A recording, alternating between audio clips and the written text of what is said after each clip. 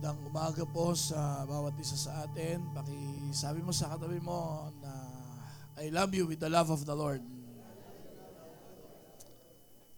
Praise the Lord. Hallelujah.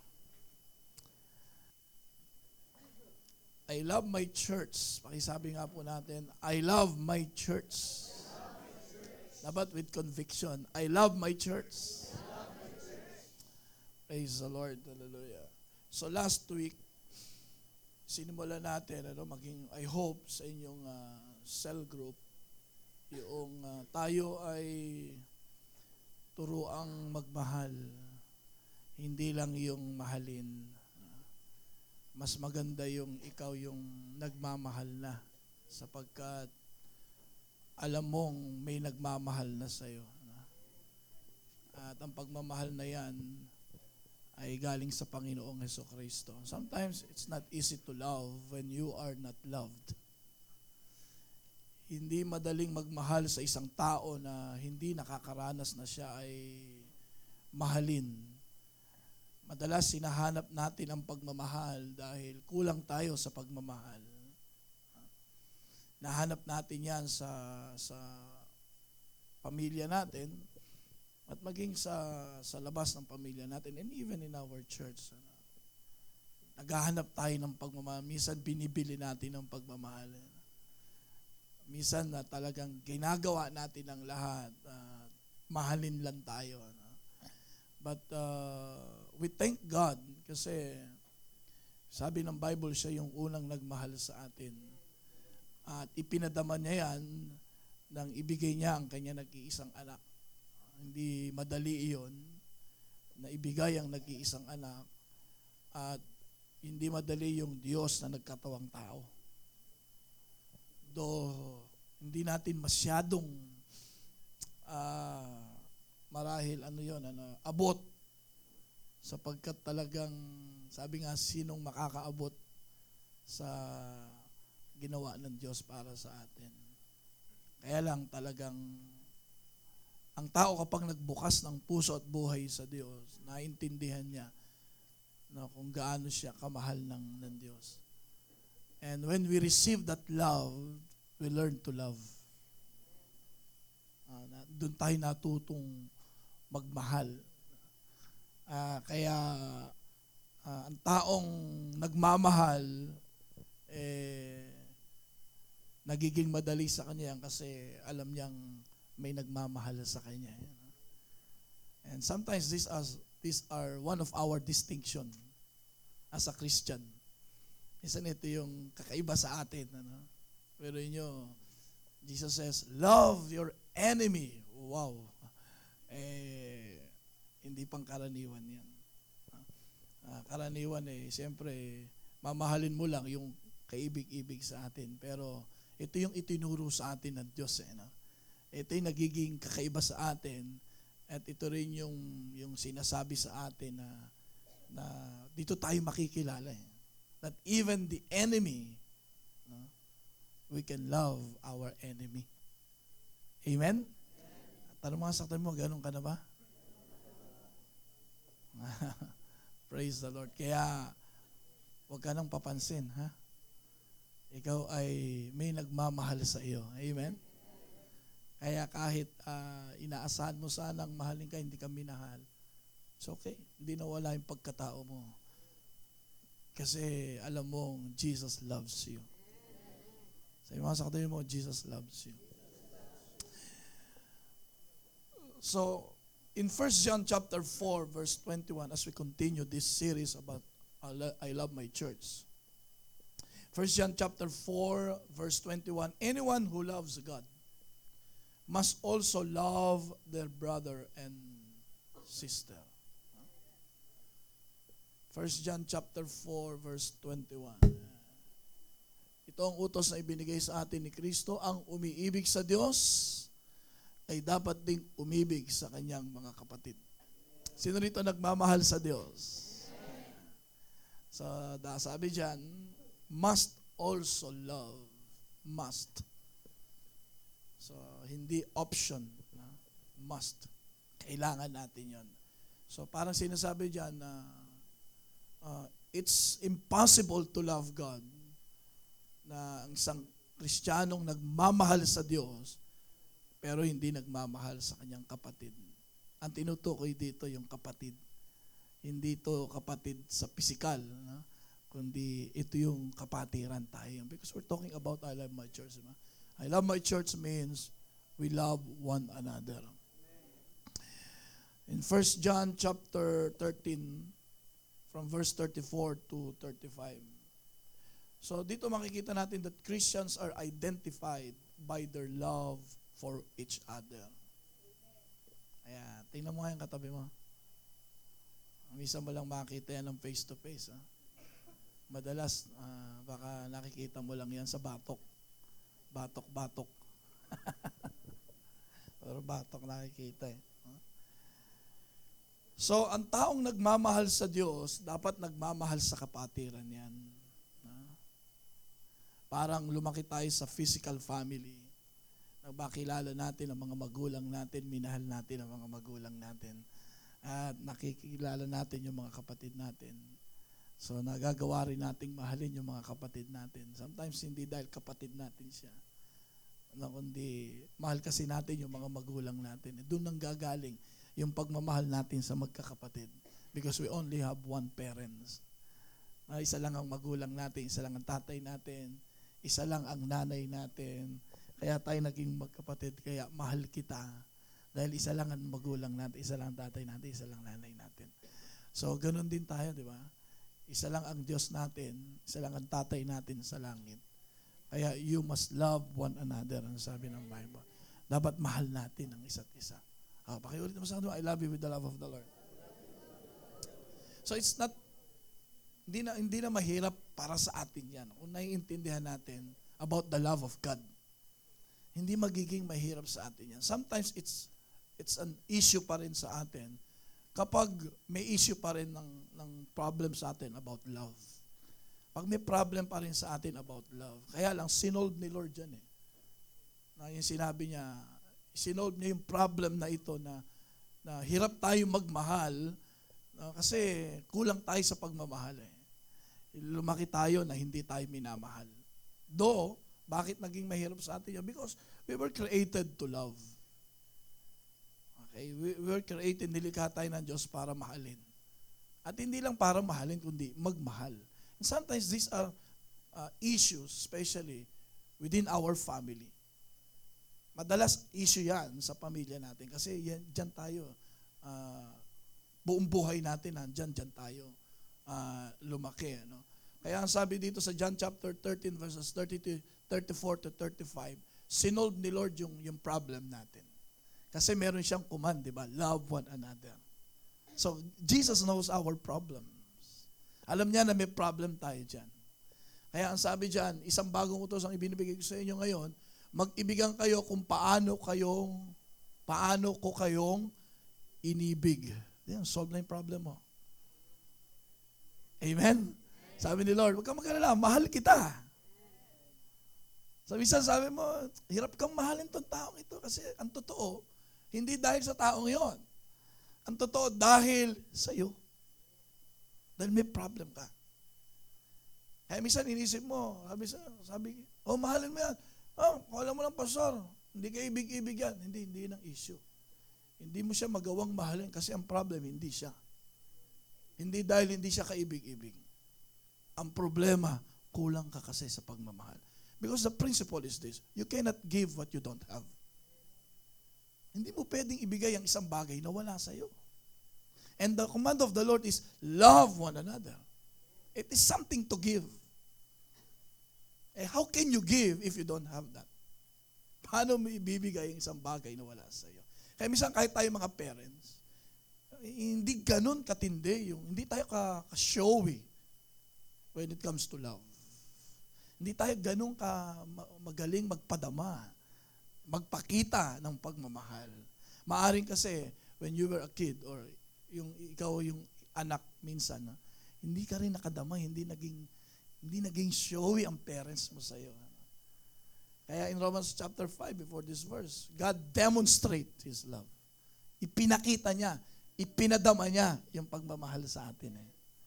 So kaya dito, sinolve ni Lord yung issue because He has a command to love one another. Kaya sabi ni Jesus, kung paano ko kayong inibig. See? Solve. Diba? So, dun lang, maintindihan mo na, oh, Jesus loves me. Paano yon? Namatay siya para sa'yo. At yung kamatayan ni Jesus, hindi naging madali. Okay lang sana kung bangungot eh. Ganun lang kadali yun, di ba? Ha? O kaya, ang ginawa lang ni Satanas sa kanya, habang natutulog si Jesus, sinakal na lang. At least walang dugong titig, walang dugong tutulo. Dahil yung dugo ang kailangan. Para ipantubo sa atin, di ba? Sinakal na lang ni Satan si Jesus. O kaya habang natutulog, pinatungan ng unan hanggang hindi makahinga, patay. O di hindi na mamamatay sa krus ng Kalbaryo. Walang katubusan, walang redemption because we need the blood of Jesus for us to be redeemed. Kung kamatayan lang, hindi pinanganak, pwede lang mamatay. Kailangang may dugong tumigis sa Panginoong Jesucristo for us to be redeemed. Naintindihan yun? At hindi naging ganun kadali yun. Yung proseso mula sa pagkadakip. Mula sa pagkadakip hanggang doon sa krus ng Kalbaryo. Hindi naging ganun. Everything na maging mararanasang masakit emotionally, physically, nasaktan ng Panginoong Jesucristo. Spiritually, sapagkat Ama, why thou hast forsaken me? See, everything. Mentally. Iniwan siya ng mga alagad niya. Kung kailangan niya mga alagad niya, wala. Everything. Mentally, emotionally, physically, and spiritually, nasaktan ang Panginoong Jesucristo. Kaya doon pa lang kung, if you could still remember in our encounter, diba, in the Passion of Christ, makikita mo yung 39 na hagupit sa Kanya na dapat tayo sana ang naroon. Pero hindi na pinahintulot ng Panginoon. And we just felt the love of God and we just cry out to God. Na alam mo, Lord, alam ko wala naman ako magagawa. Kaya minsan yung pagrereklamo sana natin, bukas-bukasan na natin yun. Amen? Sabi mo sa akin, huwag ka masyadong nagrereklamo. Kung gusto mo, palit na lang kayo ni Jesus. Kung nagrereklamo ka, di ikaw nalay pa ako sa krus kung gusto mo. Di ba? So, kaya dito, mahalagang maintindihan natin kung paano tayong minahal ng Panginoon. Kaya sabi ni Lord, 1 John, sa John chapter 13, verse 35, by this everyone will know that you are my disciples. Kung kayo'y mag-iibigan, makikilala ng lahat na kayo'y mga alagad ko. If you love one another. So, bigyan pa natin ng ano yung sinasabi diyang, love one another. Sabi natin, love one another. Sa Bible, maraming one another dyan. Pray for one another, help one another. Ito, love one another ito. Kaya hindi pwedeng Christian, solo lang Kasi ang daming one another And it's a command. How can you obey that, follow that one another kung mag-isa ka lang? Love yourself, wala namang ganun dyan, di ba? Love yourself, help yourself, pray for yourself. Walang ganun Huh? So, alam natin, when it comes to group, halimbawa, sa school, na-identify mo ang school by their uniforms. Right? May mga uniforms ang students. Okay? Minsan, nalalaman mo ang lahi by their language. Pero ang church, napakalinaw ng sinabi ng Panginoon, paano tayo makikilala bilang mga disipulo ng Panginoong Jesucristo? Paano tayo makikilala talaga tayo yung church ng Panginoong Jesucristo? Isa lang, sabi niya rito, hindi dahil sa pananamit ninyo. Ayan, doon naka-uniform yung iba sa atin yan. Hindi naman doon, hindi dahil sa building makikilala ang aking church. Kaya yung iba, di ba, talagang pare-pareho ang building. Kasi yun ang kaligtasan nila building. Tayo hindi yun ang kaligtasan natin. Si Jesus ang kaligtasan natin. Amen. So, paano makikilala? Hindi naman sa pananamit. Hindi rin naman sa pananalita. Hindi rin ganun. Okay? Wag mong ibahin yung salita mo. Amen. Iba na iba salita kapag nandito. Baka dito parang banal na banal tayo magsalita rito. Alam mo, kamusta kapatid? Diba? Tapos pagdating sa bahay, ay naman! Pero talo na, siguro pag inassign ka, mag-pray ka kapatid, baka talagang banal na banal ang dating mo, iniiba mo eh. Hindi mo kailangang ibahin yung pananalita mo. Amen? Hindi makukuha yan dyan. Hindi makukuha yan dyan mga kapatid. Hindi pagandahan ng pananalita. Hindi tayo dyan makikilala. Hindi sa pananamit. Hindi sa building. Sabi rito, makikilala ang tunay na disipulo ng Panginoon sa pag-ibig. Love. Sabi natin, love. So yan ang isang pagkakakilanlan natin bilang mga Kristiyano. At malinaw ang salita ng Diyos. Pansinin niyo ito. Sa Ephesians chapter 2 verse 19. Ang isang gustong ipakita sa atin dito ngayon as our identity. Ephesians chapter 2 verse 19 na yan. Sa makatuwid, hindi na kayo dayuhan o taga-ibang bansa, kundi kababayan na ng mga hinirang ng Diyos at kabilang sa kanyang sambahayan. Sabi natin sambahayan.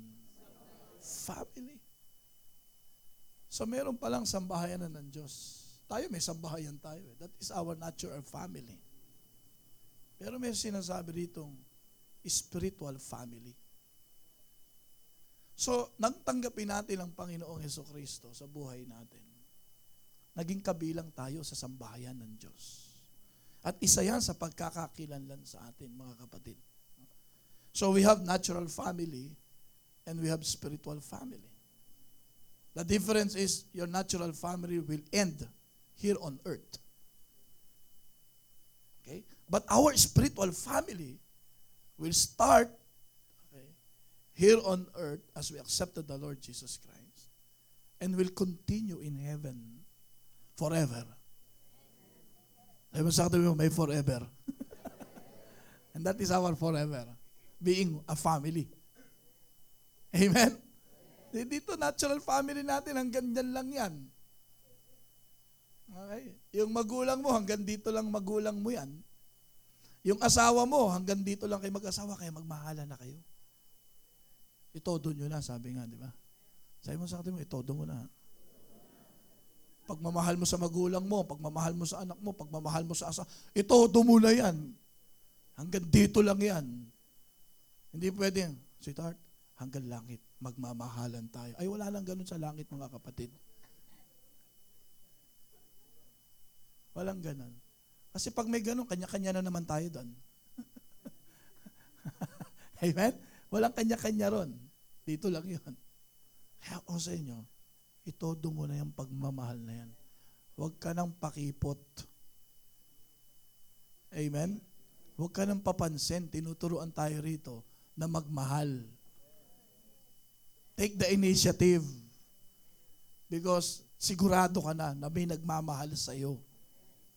And that is Jesus. And that is eternal because Jesus is a perfect Jesus yan eh.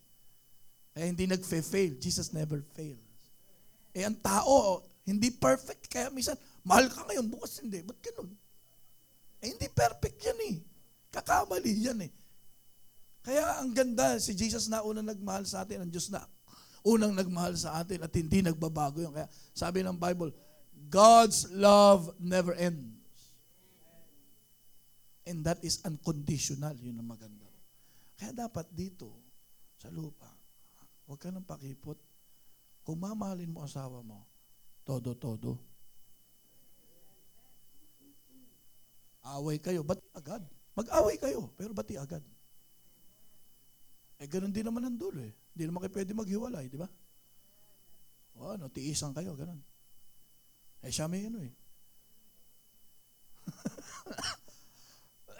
Ako ganun inisip ko eh. Nag-away kami nito eh.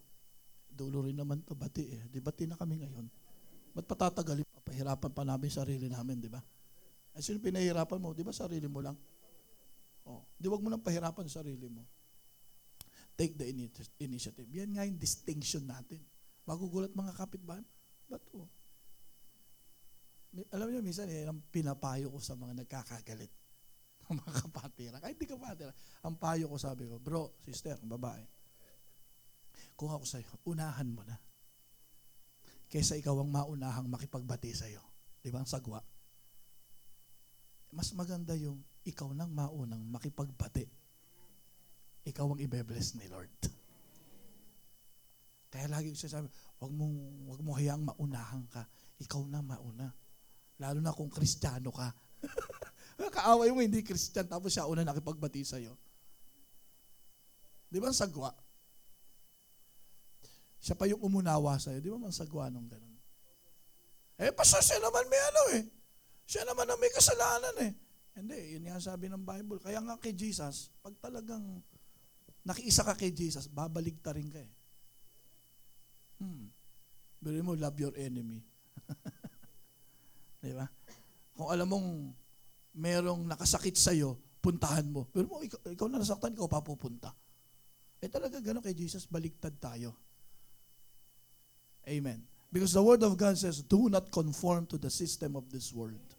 Huwag kayong umayon sa takbo ng sanlibutang ito. Yan.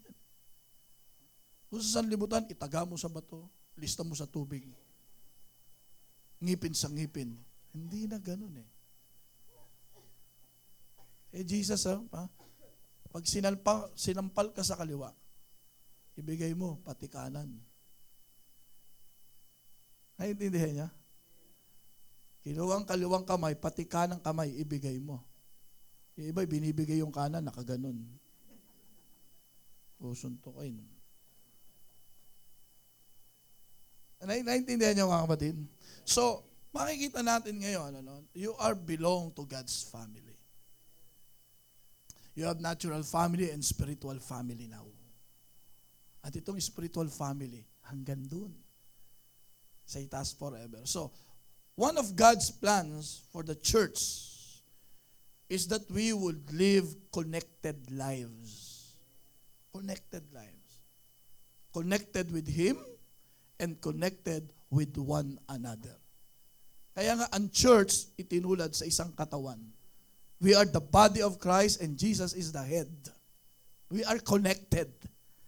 Wala sigurong nakakita na ba kayong ulo hiwalay? Hindi, di ba? Kisa nyo, ano unang gumagalaw o kapag ikaw ay pupunta sa isang direksyon?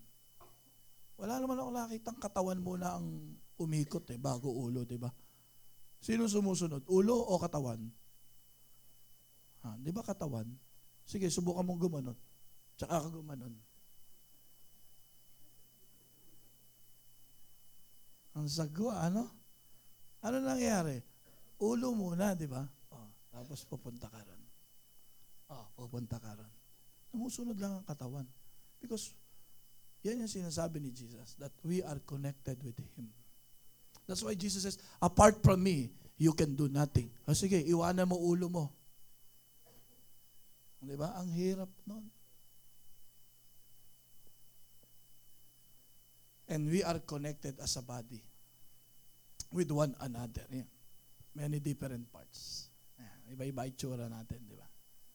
Iba-ibang upbringing natin, pagkatao natin. But we are connected with one another. If you are a Christian, amen? We are connected with one another as one family. So sabihin mo sa katabi mo ngayon, you are connected. Connected to God and connected to His family. Wala kang magagawa ron. That is the design of God. Kaya wag mo rin aawayin yung katabi mo. Amen? Pag inaway mo yan, kayo magkatabi sa langit.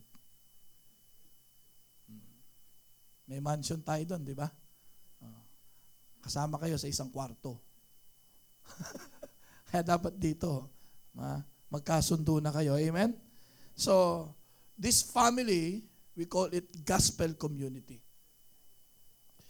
Gospel community. When we talk about this community na inilalagay sa atin. Of course, we're community.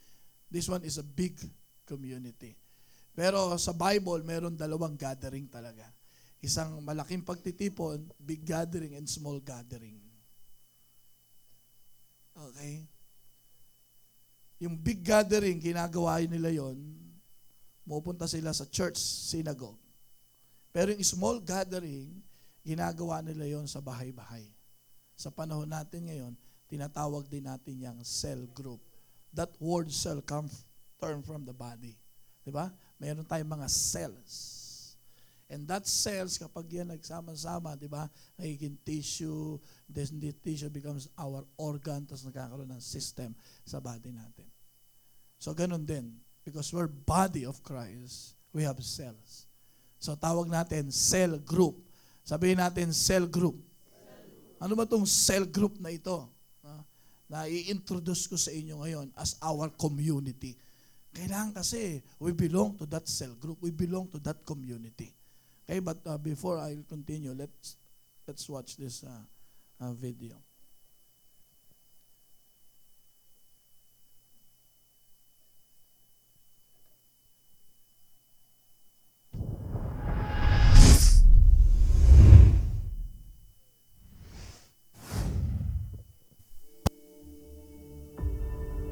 Ako po si Aileen Granale, isa sa 144 ni Pastora Pia Llantada, under ni Life Network.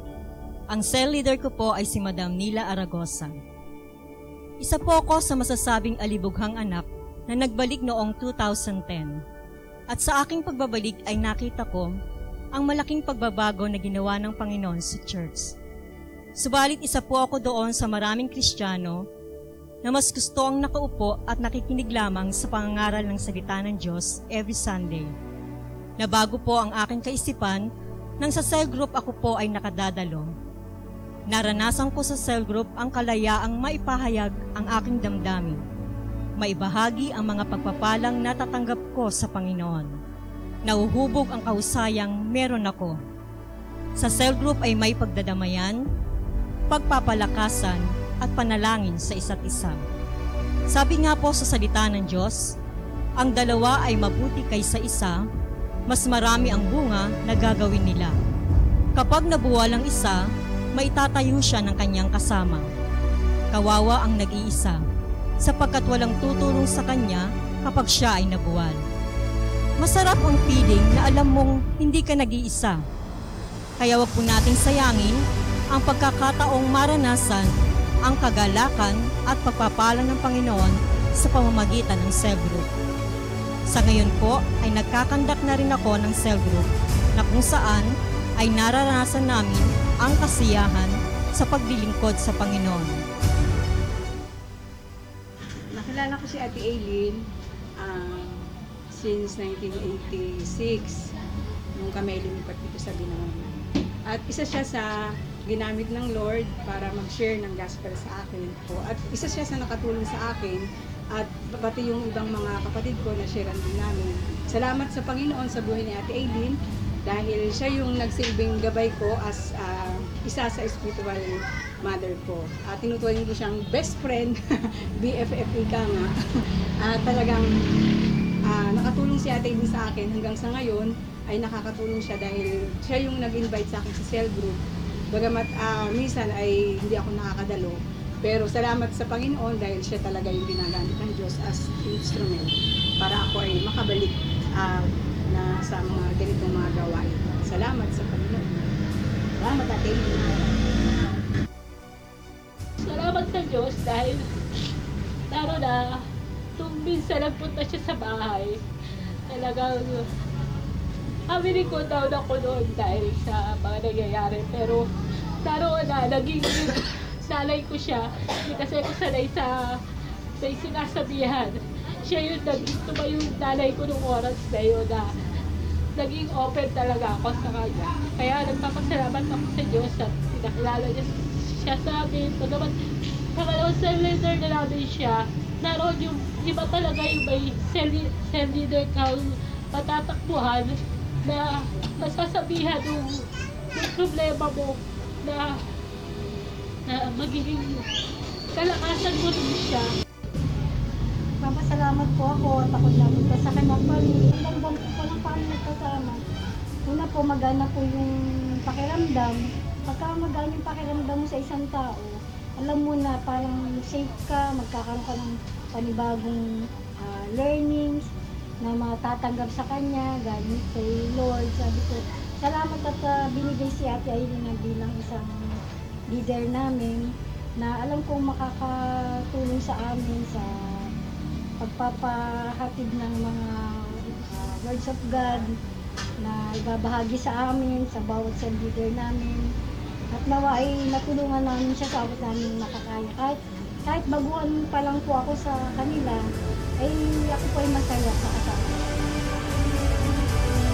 Nakikita namin kung gaano kabuti at kalaki ang ating Diyos sa kabila ng karamdaman at minsay kakapusan. Ito'y aming nalalagpasan basta't sama-sama tungo sa isang layunin, ang magmahal sa Diyos at magmahal sa kapwa. Huwag tayong manatiling dumadalo lamang kung linggo. Nais niyo po bang mapagpala? Magkaroon ng bagong kakilala, kaibigan. Subukan po nating maging kabilang sa isang cell group. To God be all the glory. Amen. Praise the Lord. Hallelujah. Si Ate Aileen ay konting trivia lang ha. Youth leader na yan ni Pastora Pia. Before. Si Ate Aileen, nandito ba? Si Ate, yun pala si Ate Aileen. Palakpakan naman natin sa Ate Aileen. At siya rin ang naging susi kung bakit kami naging mag-asawa. Dahil meron kaming camp sa aming church that time. So, Ate Aileen invited her to attend. Kaya malaking pasasalamat niya. Dahil nagkita kami sa camp. Dahil sa So, ang buhay nagiging mainam, mabuti yan, kapag ito ay naibabahagi natin sa iba. Your life becomes the best life kapag ito ay na-share natin sa iba. Yung life natin, yung buhay natin. So that's why we need to live together. Let us do life together. Amen? Let us do life together. Mabuhay ka na may kasama. Hindi pwedeng nag-iisa, especially in your Christian life. Hindi po pwedeng mag-isa ka lang nabubuhay. Isang nakalulungkot ngayon. Ang maraming Christian ngayon, may sariling style sa kanilang Christian life. Yung pag sinabing may sariling style mo yan eh. Ako to eh, ito gusto kong buhay ko as a Christian. Hindi po pwede. Si Lord ang nag-design ng ating Christian life. Kaya hindi po pwedeng sarili mong style ang gagamitin mo. Minsan tayo gumagawa ng Christian lifestyle natin eh. Minsan gusto mong dumalo, ayaw mong dumalo. Gusto ko eh, ayaw ko eh. Parang ikaw yung nagpapatakbo no? ng Christian. Isang nakakalungkot yan. Because as a Christian, we have what we call Christian lifestyle. At ito ay nangyayari within our church. Hindi po pwedeng ikaw yung masunod sa buhay mo. Because as a Christian, you have Christ. And that Christ is the Lord of Lords. Siya ang Panginoon, hindi tayo. So pag sinabi natin Panginoon, dapat siya ang nasusunod sa buhay natin. Amen? Sa buhay natin as a Christian. Hindi ka naman Christian sa church lang. At pag nasa family mo na, hindi ka na Christian. No. Kahit saan ka magpunta, Christian ka kung meron kang Christ sa buhay mo. At dapat si Lord ang nasusunod sa buhay mo. Amen? Hindi tayo. Sabi mo sa katabi mo, kalimutan mo na yung style mo. Let us be like Christ. Amen? Tumulad tayo sa Panginoon sa Kristo. Now, ang isang lifestyle ng Christian, having a community. Tinatawag natin yung gospel community. Na lahat tayo ay nakakilala sa Panginoon. Mamaya explain ko why we call it gospel community. All common sa atin ay cell group. Okay? Why you need a community? Bakit kailangan ng isang Christian? Pastor, tumatalo na naman ako every Sunday dito. Ba't ba pinipilit nyo? Kailangan ko pang dumalo ng cell group. Why? Let us see. Like the testimony. of Sister Eileen. Let us see why you need a community. Allow me to call it a biblical community based on the Bible. Bakit natin kailangan? In Genesis chapter 2, verse 18, from the creation. That's why we're going back to the original, the design of God, original design. Genesis chapter 2, verse 18, balikan natin yun. The original design of God. Ang sabi rito, then the Lord God said, sino nagsalita? Ang Diyos. Then the Lord God said, the man should not be alone. I will make a helper for him. So alam natin, ito ay, minsan iniisip natin sa mag-asawa. No? Yung need nung lalaki, babae. Now, we're talking about here na yung pagkagawa ng Diyos sa tao, maganda yun, perfect. Walang kasalanan. Pero nakita ng Diyos, hindi pwede mag-isa to. Kailangan may kasama. Kailangan may katuwang. Hindi pwede isa lang. Dapat may katuwang. Dapat may kasama. Dito makikita natin, that why we need a community. Because it is not good for you to be alone. That is number one reason. Hindi pwedeng mag-isa. Naintindihan niyo mga kapatid? It is not good for you to be alone because God created you with a need. May pangangailangan. Naghanap si Adan, which is suitable for him. Sa totoo lang, hindi naman pabasahin natin ng Bible, ang unang nilikha matapos si Adan, hindi naman si Eva. Mga hayop ang nakilala ni Adan. Kaya lang, siyempre, ka-fellowship niya, elepante, tigre. Paano magkakasiyahan yun? Masaya siyempre, di ba? Pero maghahanap ng katulad niya. Amen? Siguro inisip niya. Hinahanap niya yung katulad niya. Hindi kami magkamukha nito Unggoy, hindi rin kami magkamukha nito. Mga ibon, sabi niya, sila may magkakamukha. Amen? Kita niya yung dalawang tigre, magkamukha. Dalawang elepante, magkamukha. Para may buntot. Wala naman ako. Asan yung katulad ko? Ayun, naghanap na. At wala akong kasama. Nakita ng Diyos yun. Malungkot si Adan. Bakit naghanap ng kasama Kamukha niya Nakita ng Diyos. Kaya sabi ng Lord, the man shall not be alone. Hindi pwede nag-iisa. So it's not good for you because God created you with a need. Hindi pagkain. Of course, kailangan natin kumain. Kaya ginawa ng Diyos lahat ng makakain niya nandun. Pero isang need natin, hindi pagkain. That time, di naman kailangan ng damit. Walang damit nung araw. Hindi need ang damit nung araw Naintindihan niyo yan? Ano yung nakitang need? Kasama. Nilikha tayo ng Diyos na merong pangangailangan.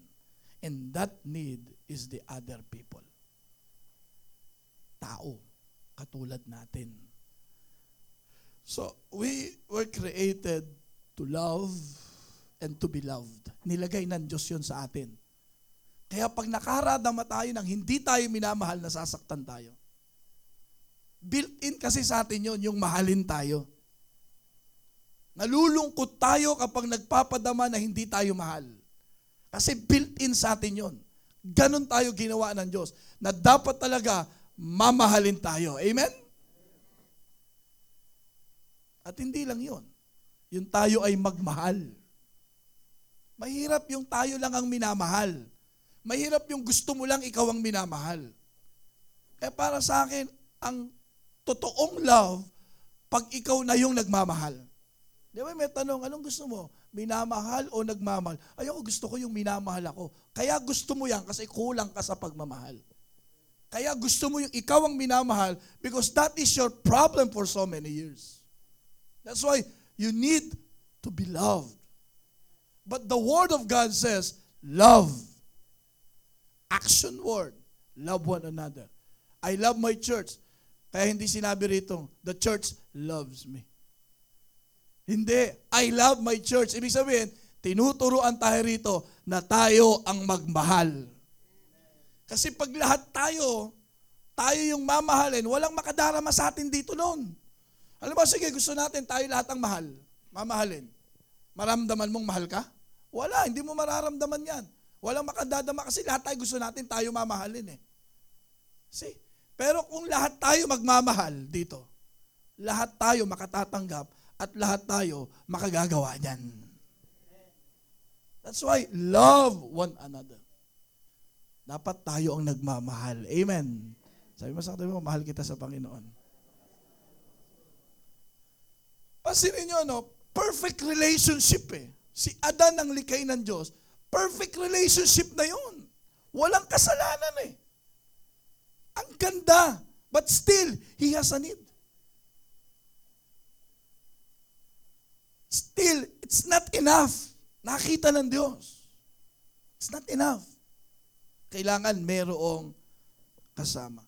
You know, the word life there na binigay ng Diyos, mapapansin nyo, in the original translation yan, hindi siya singular, plural. Life. Pag sinabing plural, hindi isa. Nang ibigay ng Diyos ang buhay, plural. Kaya hindi po pwedeng nag-iisa talaga. Amen. That's why no Christian is an island.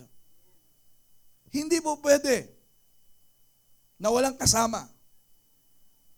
Nag-experiment siguro, ang tagal ng panahon about social interaction. Tinest nila mga babies, kasi nagtataka sila, no? Pansinin nyo. Ang baby, pag sinilang sa Pilipinas, pag nagsalita, Tagalog. Pero ang baby sa Amerika, pag nagsalita, English. Ang baby sa China, pag nagsalita, Mandarin. Nagtaka ngayon yung mga taong ito, ba't ganun? Ibig mo sabihin may malaking effect yung mga taong nakakasama niya. Naintindihan yan? Ngayon, sabi nila, let's experiment. Pinaalagaan ng dalawang grupong mga babies. Dito, sabi rito, pakiinin mo itong baby na to, pero wag mong kakausapin. No talkies. Walang magsasalita.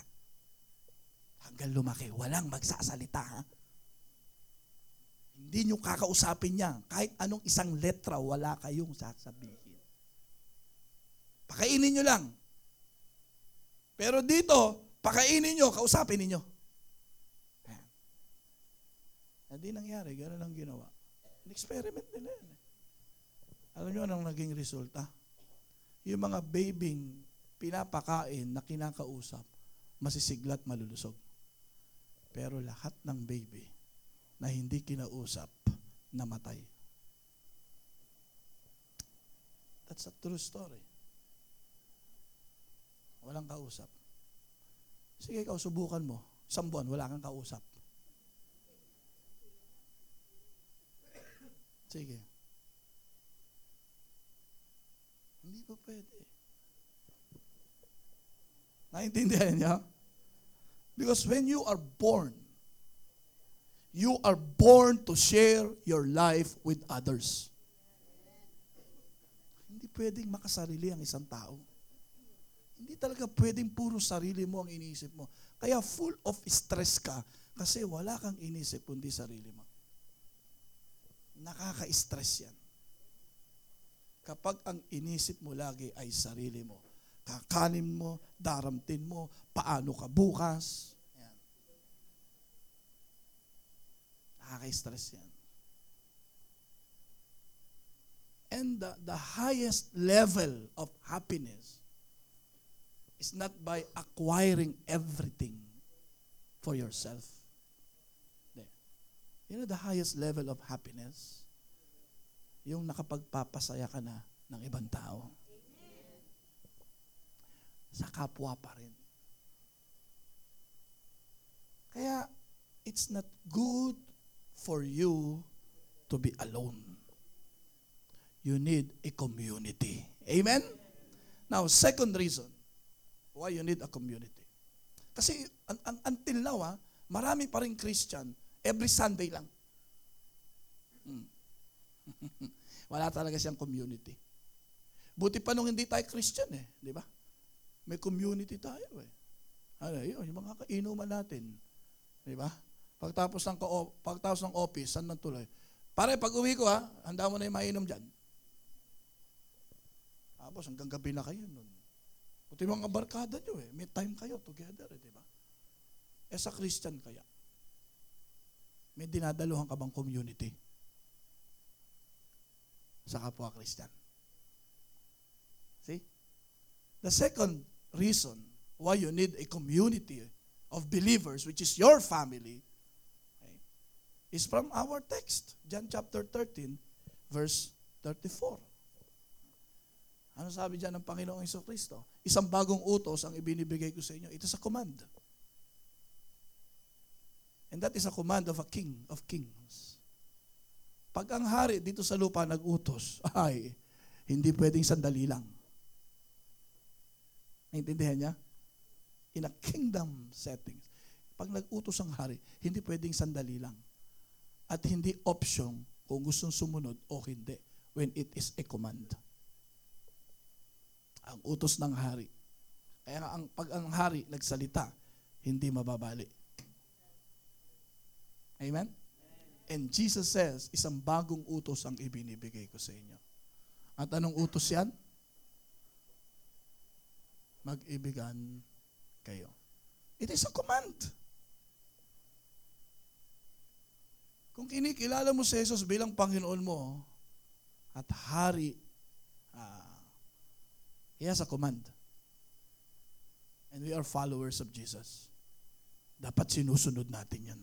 So second reason why you need a community, because Jesus commands you to be in the community.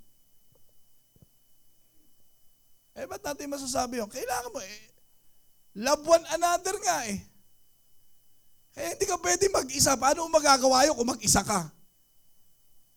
Naintindihan nyo? Kailangan mo lang kasama. At ang sinasabi niya dyan, kasama mo na mahalin mo kapatiran. Hindi mo pwedeng gawin niya na mag-isa ka lang. You cannot follow and obey that command alone. You need someone. And that someone is your brother and it is your sister. Amen? Si Jesus, nung napunta siya rito, He created a community, the small group, the cell group. He's 12 lang. At ang ginawa ni Jesus, isinama niya yon. Kung nasaan si Jesus, nandun yung 12 alagad niya. Lagi silang magkakasama. They eat together. And most of the time, Jesus taught them, tinuturuan sila ng Panginoon. They spend time together. Of course, sometimes that love, it's a process. Di ba? Lalo na tayo. Hindi tayo magkakakilala before. Ang hirap naman agad. Siyempre, that's why we need to spend time together. At alam din ni Jesus yon. How can these people follow me and obey me? So we need to spend time together. Kailangan magkakilanlan kami sa isa't isa. Kaya ang ginawa ni Jesus, isinama itong 12 agad, lagi silang magkasama. And in Galatians chapter 6 verse 2, bear ye one another's burdens and so fulfill the law of Christ. Linaw magtulungan kayo sa pagdadala ng pasanin ng bawat isa. Sa gayong paraan ay matutupad ninyo ang utos ni Kristo. Ano bang isang utos ni Kristo na sinasabi? Love one another. At alam natin, may papadama natin yung love when we do something. Don't just say it. We need to do something.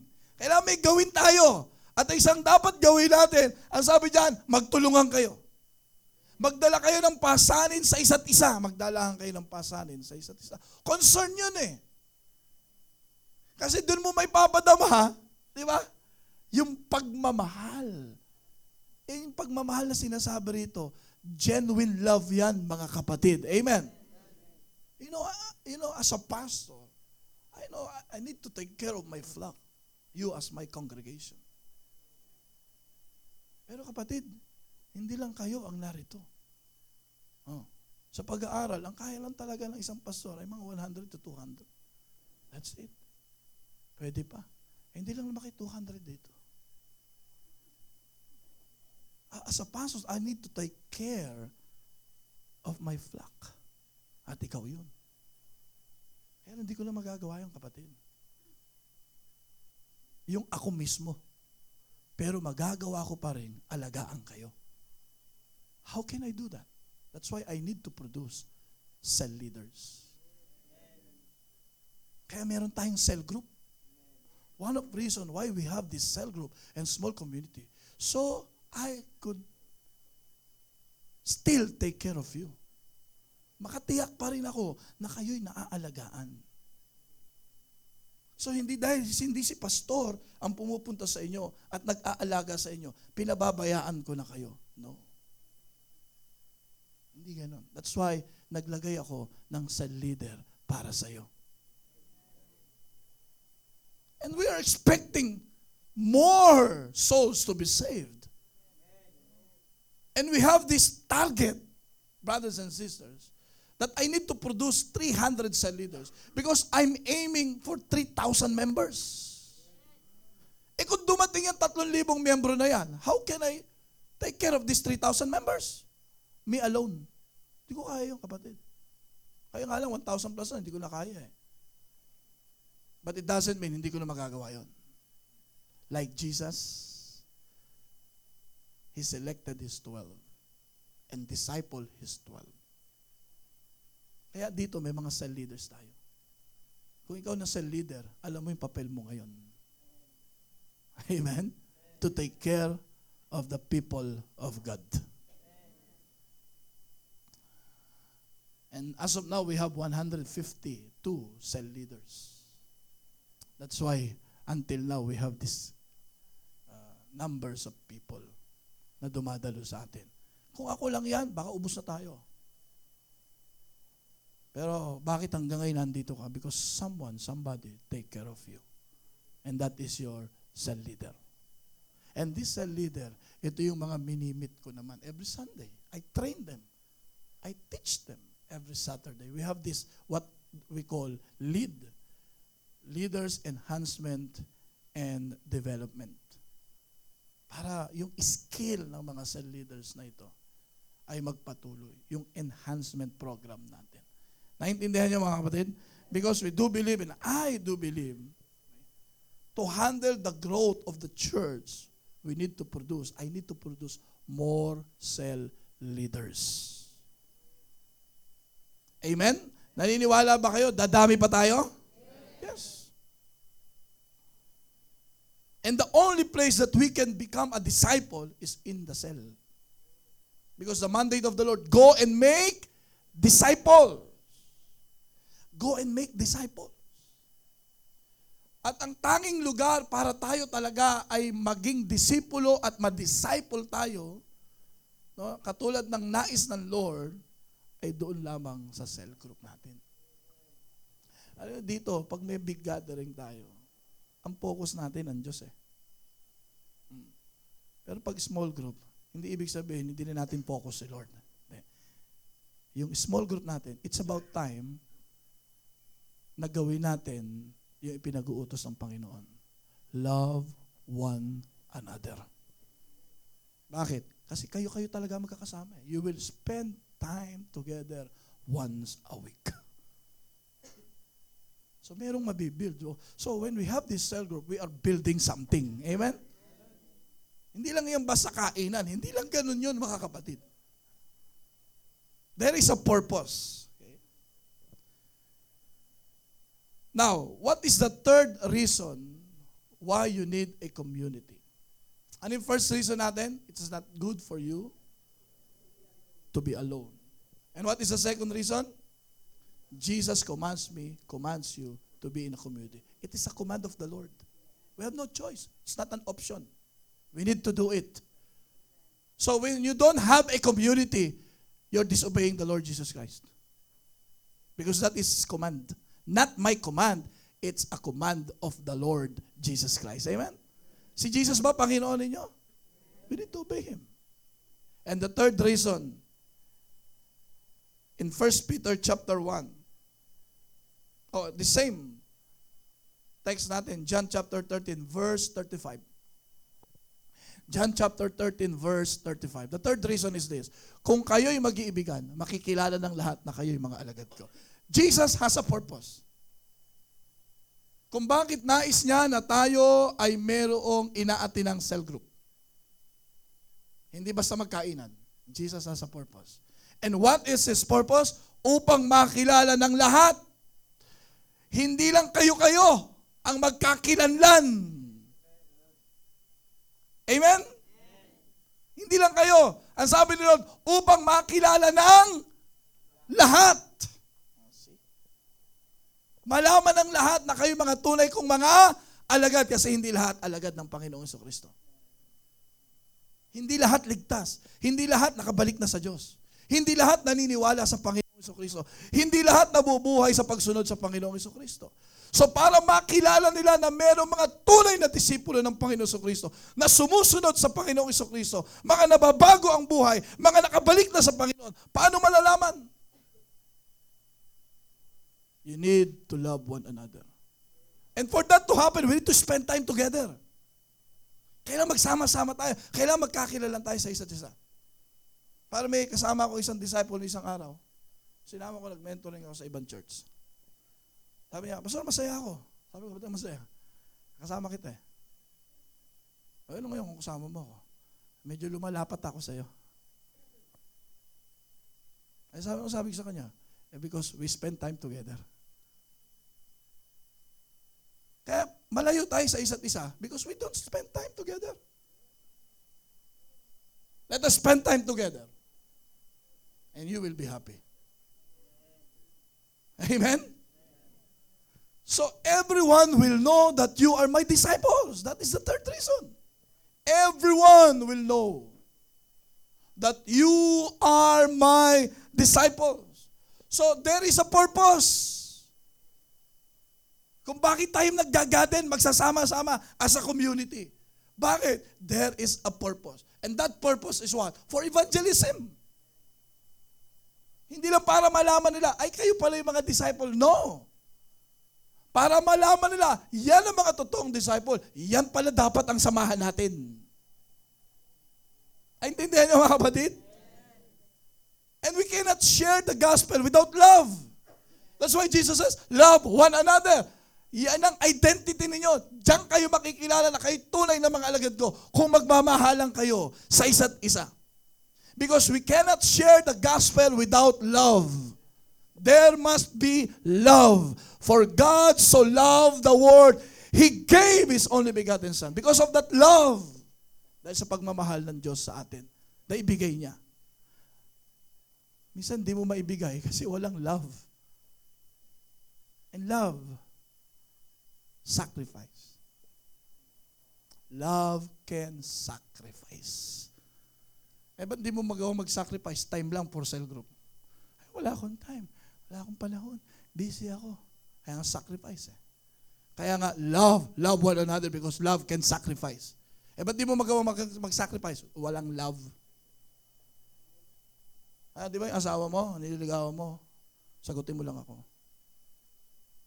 Akating ko ang buwan. Susungkutin ko mga bituin. Yung mga imposible, yun ang naiisip mo. Yung mga imposible, yun ang gusto mong gawin, mapasagot mo lang. Dapat ganyan din tayo sa cell group. Love eh. Dapat ganun ka rin. Huwag ka mag-alala, leader. Susungkutin ko ang bituin sa langit. Makadalo lang ako. Akitin ko ang buwan. Kahit araw, akitin ko.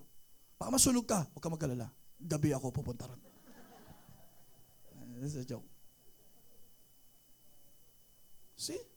That's why 1 Peter chapter 1 verse 22. 1 Peter chapter 1 verse 22.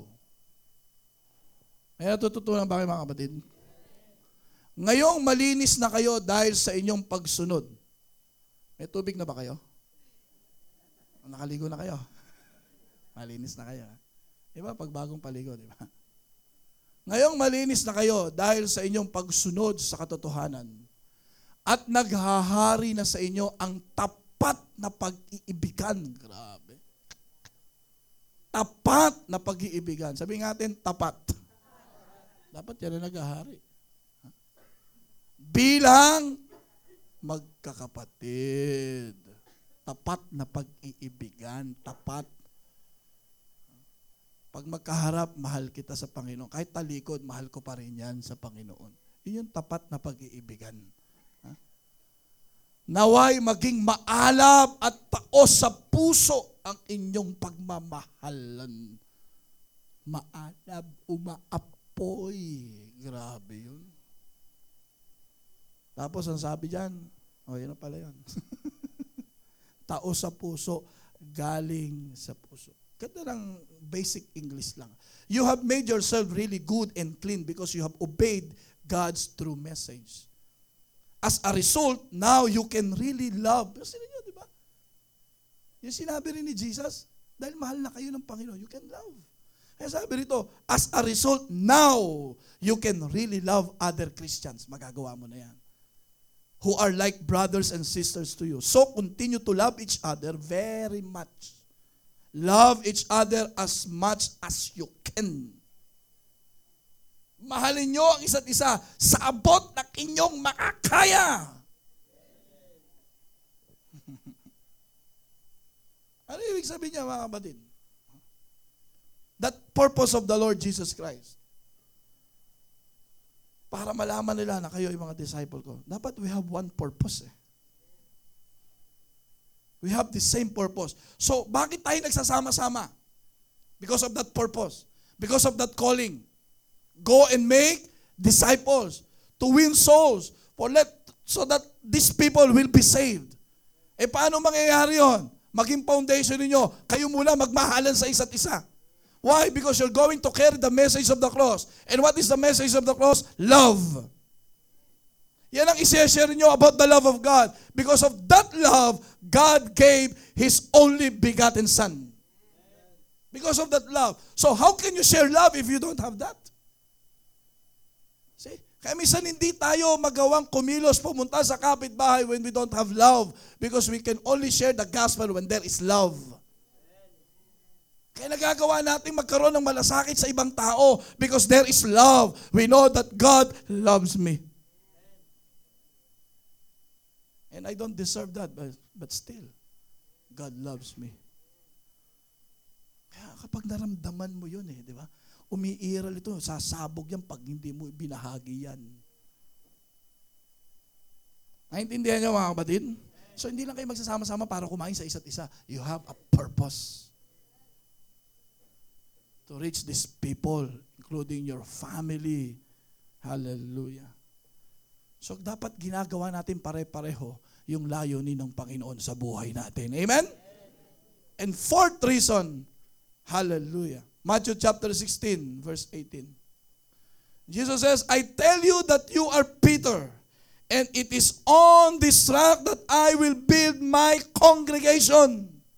The other translation, I will build my church. Ano sabi ng Panginoon sa Kristo? And the powers of hell will not conquer it. Kanta nito, mga kapatid. I will build my church and even the gates of hell shall not prevail on it. Tinulad na ng Panginoon sa Kristo, kahit mga demonyo, kahit si Satanas, kahit mga kampon ng demonyo, hindi makapananaig sa church na itatayo ng Panginoong Hesus Kristo. You know what is the fourth reason behind this verse? We need a community for your protection. Even the gates of hell shall not prevail on it. Because the devil will do his best to stop us. Tigil mo na yung pagsamba mo sa Diyos. Tigil mo na yung pagkilala mo sa Diyos. Tigil mo na yung pagdalo. Itigil mo na yung kaharian ng Diyos. Itigil mo na yung pag-i-invite. Itigil mo na yung espiritualidad sa buhay mo. Gagawin niya ang lahat. Bakit natukso ang mag-asawa? Hindi tinukso ng sabayan, mag-isa lang. Kasi yung sabi ng Diyos, hindi mainam sa isang lalaking ito na mag-isa. Hindi mainam sa taong ito nag-iisa at may kasama. Eh, anong ginawa ni Eva? Naglakbay mag-isa. Hindi nga mainam mag-isa eh. Delikado. Ang Kristiyanong nag-iisa, delikado. Kaya kailangan may kasama. It's your protection. Ano sabi ng John 10:10? Naparito magdinako para magnakaw, magwasak, at pumatay. Kaya hindi pwedeng maghiwalay. The moment in any relationship magka-problema, the devil, our enemy, will come in. Kaya mag-asawa, hindi pwedeng laging matagal mag-away yan. Hindi po pwede. Pag nag-away, bati agad. Bakit? Yung panahon, hindi kayo magkabati, ang kaaway kikilos. Pero hanggat magkasama kayo, the enemy cannot do anything. You are protected. Pag mag-asawa, lagi magkabati, ang family protected. Ganon din ang church, ang cell group. Pag kayo nagmamahalan, you are protected. Anong gagawin ni Satan? Aabangan niya. Yung isa magkaroon ng tampo, hinanakit. Pag yung isa nagkaroon na ng tampo, hinanakit, bubulungan ka lang ngayon niya. Ano, ha? O, ha? Sisira na. Pero hanggat nagmamahalan kayo, because love covers the multitude of sin. Basahin natin 1 Peter chapter 4 verse 8. Ito hindi naiintindihan ng maraming Christians. Kaya pansinin mo, hindi mo ma-enjoy ang Christian life mo. Mag-isa ka lang eh. Hindi mo ma-enjoy yung kagandahan ng Christian life mo pag mag-isa ka lang. I'll tell you. Kaya yung paglago mo, hindi ka lumalago bilang Kristiyano. Kasi mag-isa ka lang.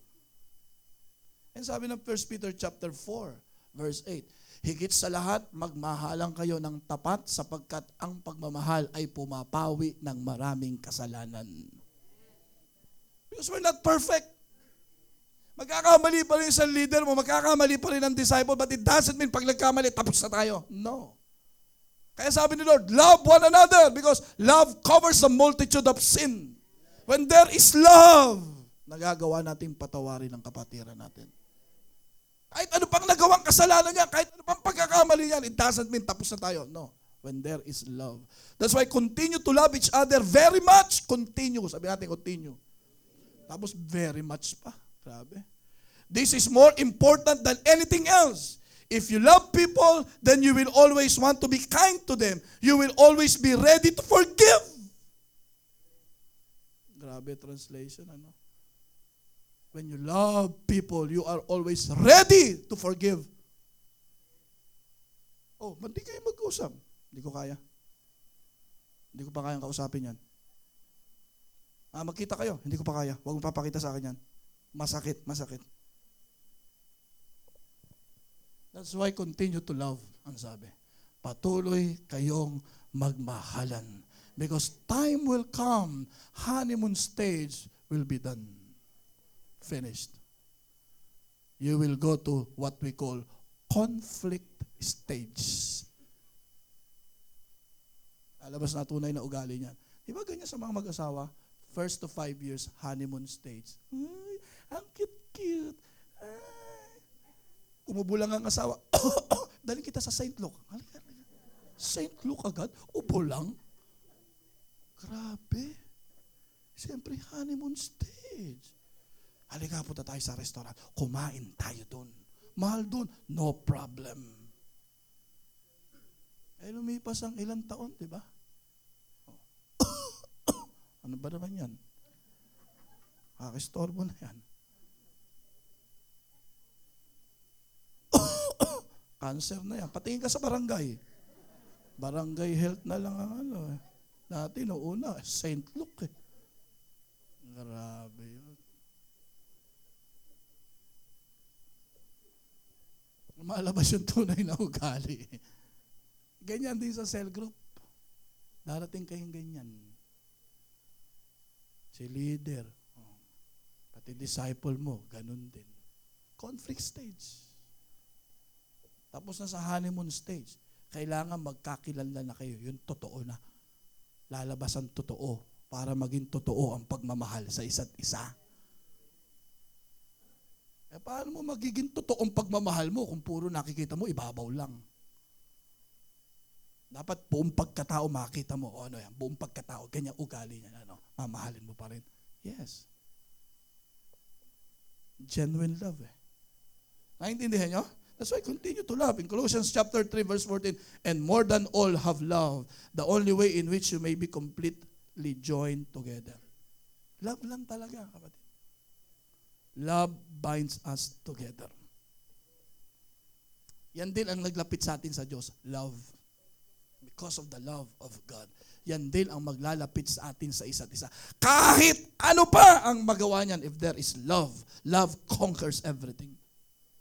No one can defeat love. That's why no one can stop God. God is love. If there is love, kapag tao nagmamahal, there is no fear in love. Walang pagkatakot sa taong nagmamahal. There is no fear.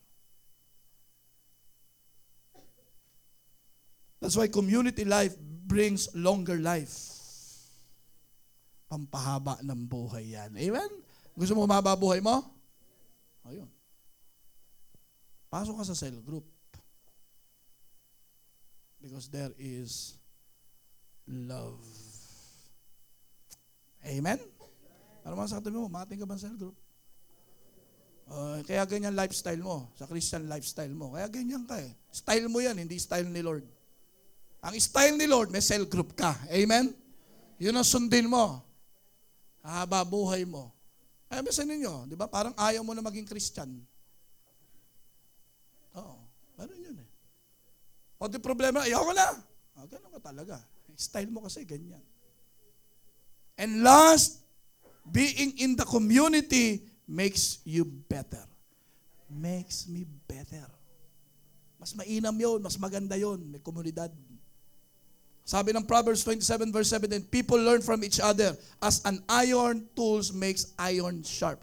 Iron sharpens iron. Kapwa Kristiyano ang nagpapatatag sa Kristiyano.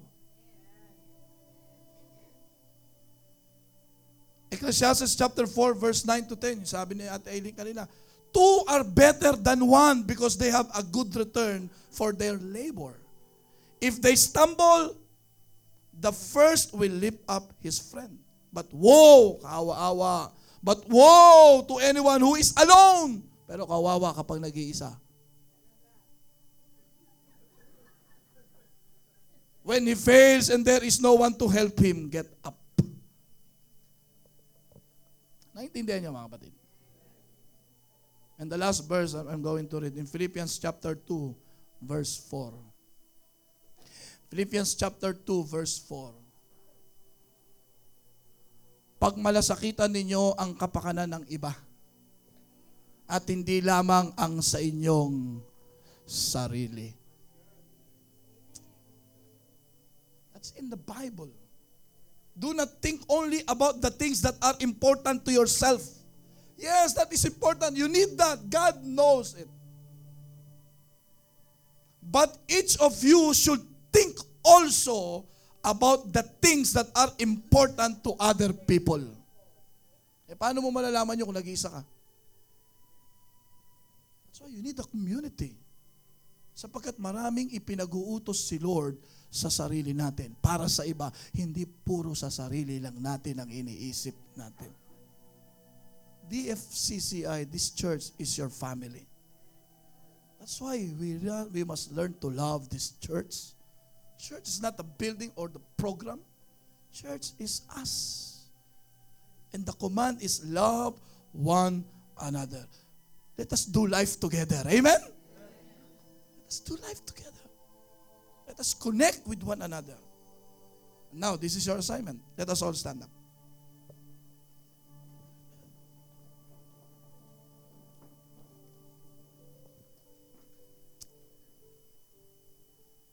Sabi ni Aileen kanina, I like her introduction.